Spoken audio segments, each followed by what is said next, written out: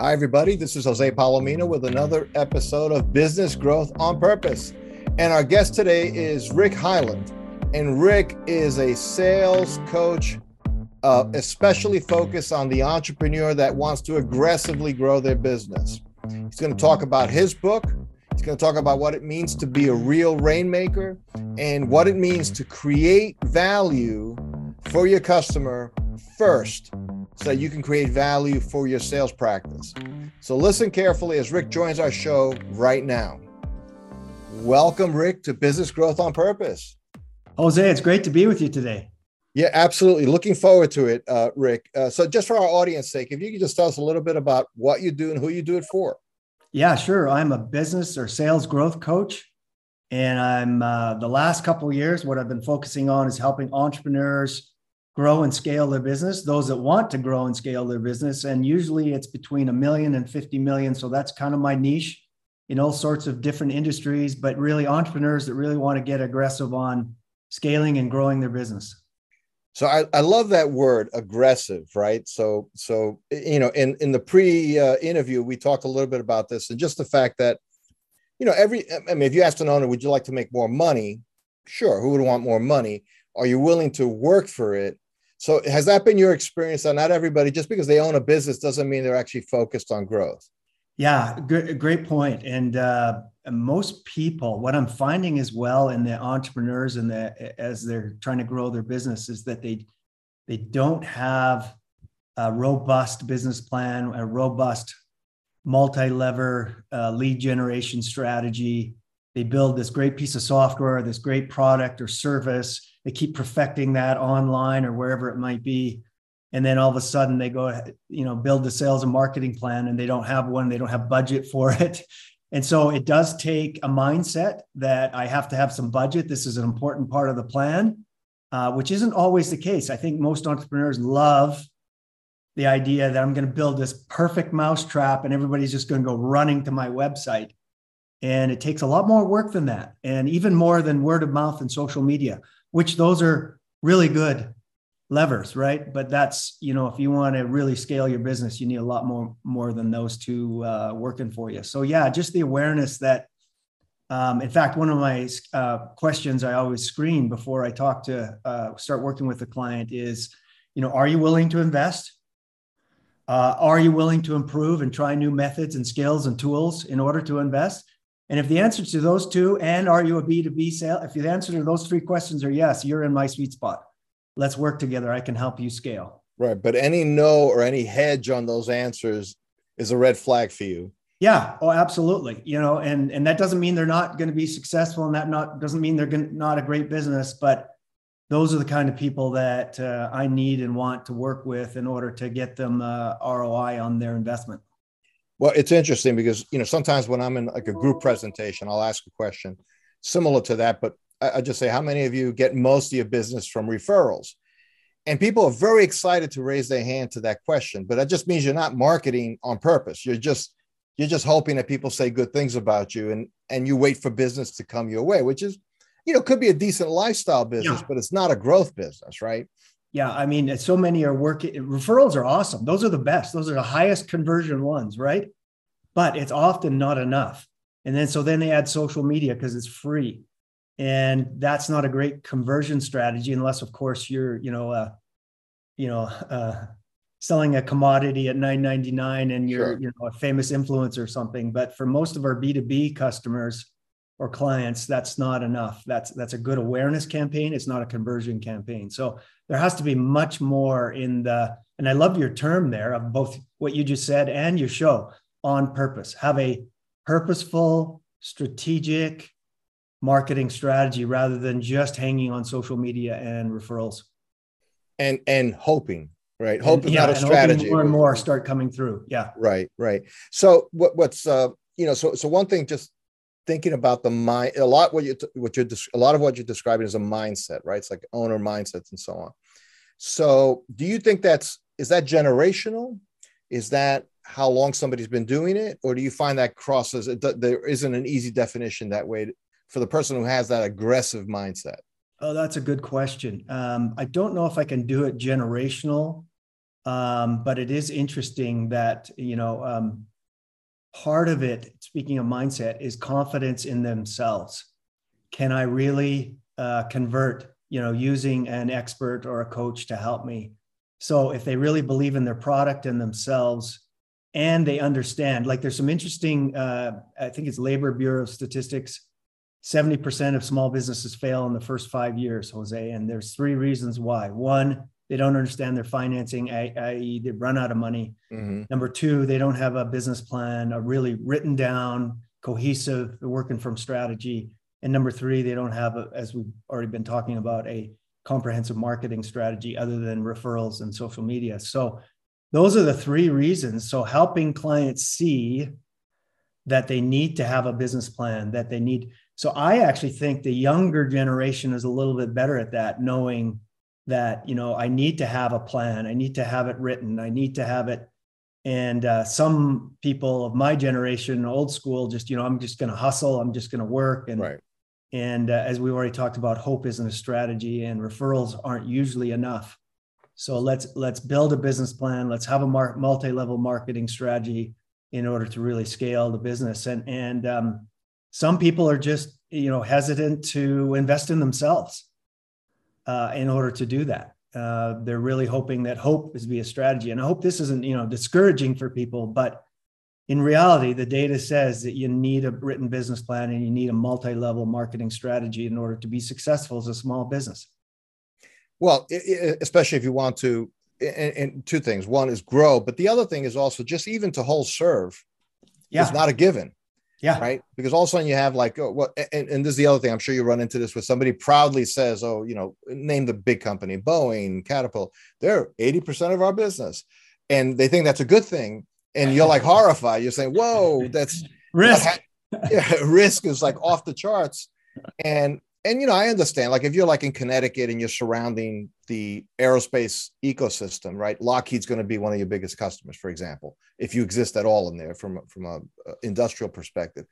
But you need to find ways to diversify. Sometimes even within the large company, there's maybe other buying centers, other groups that you can leverage and so on. So just interesting how people don't see that.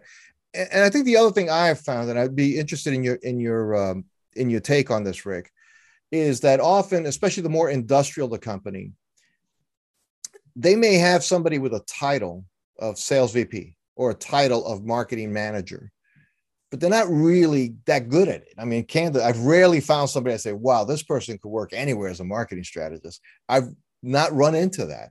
So why is it that owners often in those categories, it seems to me, don't really appreciate the art and science of selling and marketing as its own thing? They appreciate the engineering side, like that they understand. That's real science. The sales and marketing, that's just, talking a good game. Do you have to unpack that for some people sometimes?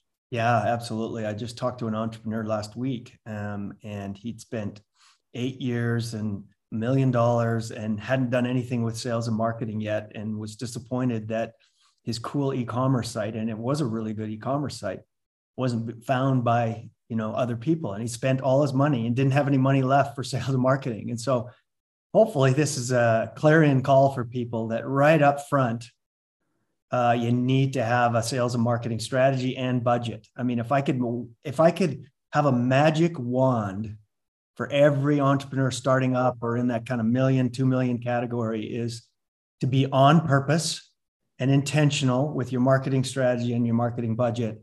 And if I could have a second wish, that it was more than just a referral and social media strategy. If I could wave that wand across the US and Canada right now, we'd improve that statistical 70% of small businesses fail in the first 5 years. We really would, if we just went in with that intentionality on the sales and marketing side. And to your point, Jose, I always think about change and success in you need 3 factors. You need the right mindset, skill set, and tool set. And you could have the winning mindset, but if you didn't have the right skills as a sales and marketing person and or the right tools, you're not going to be as successful. But if you can put that combination of 3 things together, I'm enhancing my skills, my sales skills, and there is skills, right? Sure. There's skills on how to have a good discovery first meeting. skills on how to have a closing conversation. There's skills on how to have an onboarding conversation so it goes smooth and the success of the project and or service goes extremely well, just to pick 3 areas on the sales cycle there. And if you have the right tools to make that process easier, and then the right mindset, boy, that's a winning combination. So we always work with entrepreneurs to try to get all 3 so that we really can maximize the ROI of their investment to grow their business. Well, and the first one, the mindset, right? It would seem to me as a coach, like you have so many hours in a week to give to coach this many clients. So you have to qualify them, make sure they're going to be successful. So adding skills and adding tools in the relative difficult area is easier than changing somebody's mindset. Mindset it's really hard to change. So do you find that disqualifies somebody if you think they have the wrong mindset, or can you call it out to them and say, listen, I think you're thinking in a very self-defeating way, or you're not seeing the possibilities. Let me help you. Are people open to that? The good ones are, and the successful ones are. And you're right. Some aren't. I just did a training with one of my small groups on this exact idea of mindset. And we went through this exercise, Jose, and it was really quite illuminating. On the left-hand side of the paper, list all the things, the excuses, if you will, on why you're not hitting your stretch targets. Well, it's the economy. It's my business partner. It's my clients. It's Facebook marketing didn't, whatever that excuse might have been. And then going on the other side of it and saying, okay, what would the most successful salesperson in the world, what would their mindset on this excuse be? Right? Okay, it's the economy. Well, most successful mindset in the world would say, well, somebody has to make money in this economy. Yes, it's a recession. Yes, it's a tough time. Somebody's gonna. Why not me? Versus, oh, I can't do it. Or I face this a lot. I have a bad business partner, or they're not as good as they promised they would be. I have a bad sales and marketing person, or my CEO is limiting me, or whatever. Okay. What would the most successful salesperson do? What would the mindset of the most successful, the person that is going to be successful with a bad business partner? I mean, I had one person that just sold their business for a massive multiple to a private equity firm that he literally said to his business partner, and it wasn't fair because they were 50-50 partners. Hey, it's dysfunctional. And he said it a lot better than this, but it's dysfunctional as it is. Why don't you stay home and take care of X, Y, and Z that you've been talking about, and worrying about, blah, blah, blah. Give me a chance for the next year to run this business and see if we can take it home. And he did. And that partner got a 50% payout on it. But it was, it was the mindset of a successful person. If this really isn't working, and too many people would say, well, that's not fair. They own 50, they got to do 50% of the work, right, blah, blah, blah. But a successful mindset says, well, how am I going to get to a spot where we can be successful? Not worry about what's fair, but we can be successful. So analyze every one of your beliefs on why you think you can't be successful, why you're not being successful, why you're not hitting that stretch goal, hitting that IPO, that $1 billion evaluation. Analyze every one of those beliefs, and then think about it from the framework or the mindset of the most successful salesperson in the world. What would they do? And just flip the script on yourself. Right. And well, I love that. That question, Rick, is so powerful because it allows the person listening to the question to process this like objectively about a third party not in the room. It's not asking them, how can you change your attitude? Because they don't know how they can change their attitude, but right, they can imagine. And what's probably very powerful, I'm sure when you use it, they can really imagine what they think that best salesperson would do. They wouldn't pick the person who failed. They would imagine somebody who succeeded despite those challenges. And I love that because, again, like you said, recessions are tough for, 5% contraction in the economy is a massive contraction. That's like deadly. That still leaves 95% of businesses still happening for somebody. Figure that out. I love that. Yeah. Now, one thing, and you talk about, and certainly, Rick, you are a sales growth coach, right? So often we sometimes refer to people who are top salespeople as rainmakers. And I know you have a new book out recently on that topic. Can you tell us a little bit about that? Yeah, it's called The Truth About Being a Rainmaker, 7 Steps for Sales Excellence. It came out a couple months ago. It's been well received. And basically, it's the story about how I 100x'd or how we 100x'd our consulting company over a 10-year period. It's the 7 lessons out of that. And it's the same 7 lessons that I coach entrepreneurs on. So in that book, small book, I've learned that most of the, particularly the millennial generation, they want to listen to it while they're working out or on a drive.